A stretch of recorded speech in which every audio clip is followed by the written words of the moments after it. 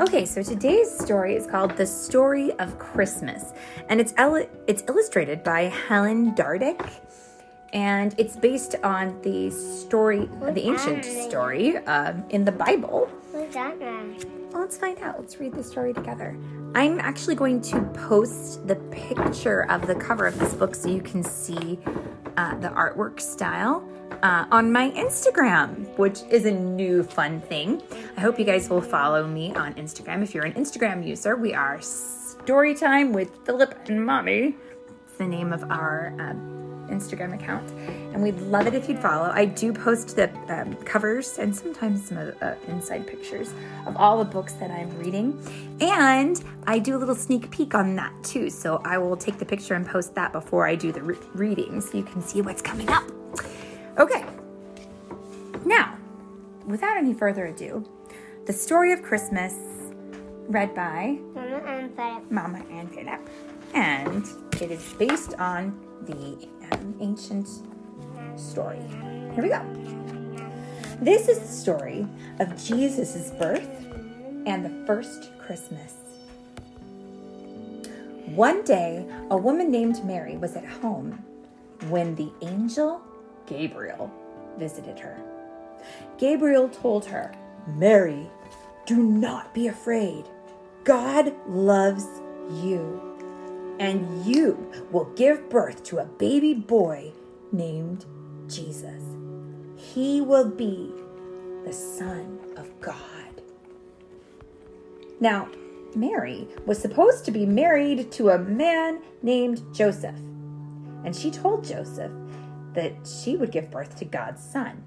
And Joseph was not sure how this could be, but an angel appeared to him in a dream and told him not to be afraid.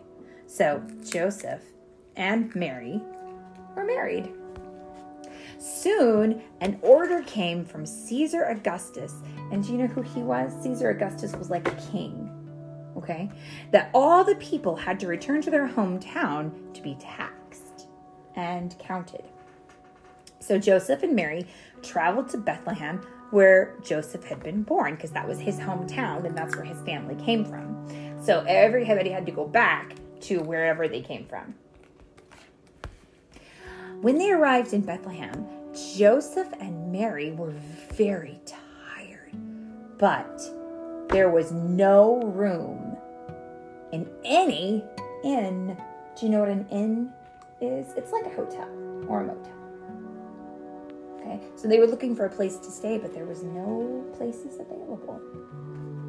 One nice innkeeper told Joseph that he and Mary could stay in the stable behind his inn. Do you know what a stable is? No. It is a place where people put their horses or their cows or their sheep, their animals. It's kind of like a house for animals. That's what you would call it. But it doesn't have it's not the house like we have today, where it wouldn't have windows that were covered or doors or anything like that. It would kind of be open. So all kinds of stuff could come in and out. But it was there that Mary gave birth to a baby boy. She named him Jesus. And Mary wrapped him in cloth and laid him in a manger. That night, shepherds were in a field watching over their sheep.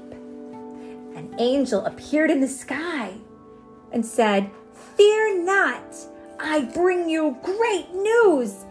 Christ, your Savior, has been born. You will find the baby wrapped in cloth and lying in a manger."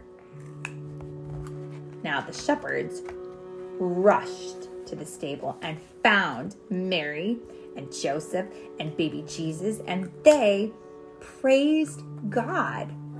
And then they returned to their fields with their sheep and told everybody that they saw along the way what had happened.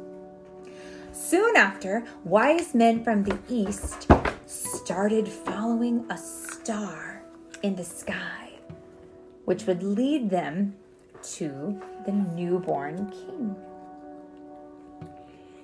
The star led them right to Bethlehem, and they found Mary and Joseph and Jesus, and they bowed down to worship the baby. And they gave Jesus many gifts, including gold, frankincense, and myrrh. And frankincense and myrrh are things that they would have used back in those days to make the baby smell good and to keep his skin fresh. They were very expensive things, like a really nice lotion. Wouldn't that be nice if somebody, came and found you and gave you really expensive lotions? Well, Jesus grew up in a town called Nazareth. And as he grew older, many people began to follow his teachings. Later, followers started celebrating. Yeah, these are.